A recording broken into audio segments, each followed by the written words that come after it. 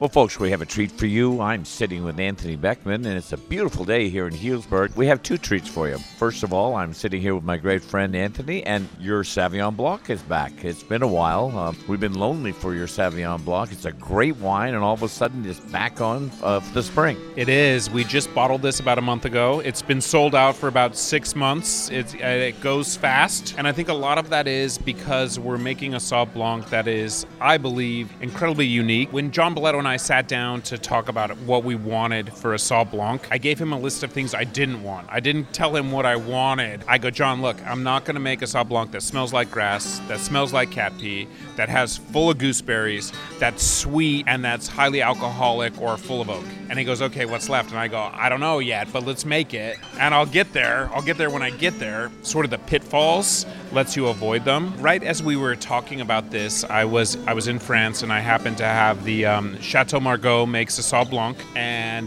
Too bad. I feel bad for you. yeah, it was terrible, but awesome wine. And John and I have been talking about Sauv Blanc for a year or two. The Sauv Blanc was under contract to a different buyer of the grapes, and so I had a couple years where I couldn't do it. So we were talking about this a lot because we knew the contract was coming up. We knew we wanted Sauv Blanc. We knew where it was going to be from. I'd been tasting these grapes for a year or two, knowing exactly what I wanted and where it was, and I was just waiting to pounce, really vulture-like. And then I went to France and was drinking this, Pavilion Blanc, and it was awesome. I go, yep, that's exactly what I've been talking about, and it was really the inspiration.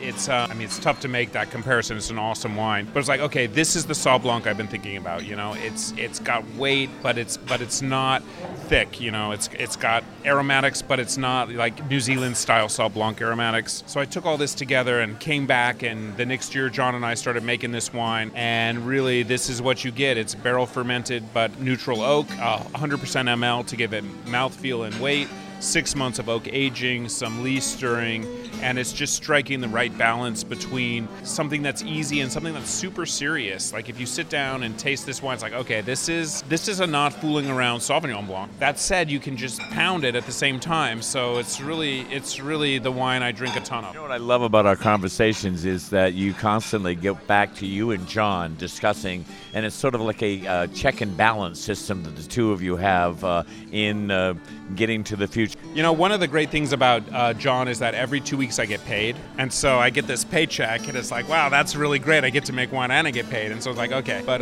John's been a great partner. We're 17 years making wine together, growing and making wine together. We disagree more than 50% of the time. That's a really good thing. I think it makes both of us open our eyes and see the world differently and make wines differently, and it's been great. It's been an awesome ride. Wines are getting better every vintage, and it's really exciting to work with them. We've hit a stride, I think, where I have this file cabinet of vintages. I've walked these same vines for 15 years. I know where it's weak. I know where it's strong. I know when I need to pick early. I know when we need to water. I know when we need to thin. And it's really just the advantage of estate fruit. Everything's estate grown and estate bottled. These vineyards aren't going anywhere. John Balletto owns them. I make wine from them. He farms them. And that's really where we are. And that knowledge of just walking miles and miles and miles of vineyards every year is what makes the wines. Well, it's time for us to order some food to go with this. Thank you, sir. Always a pleasure.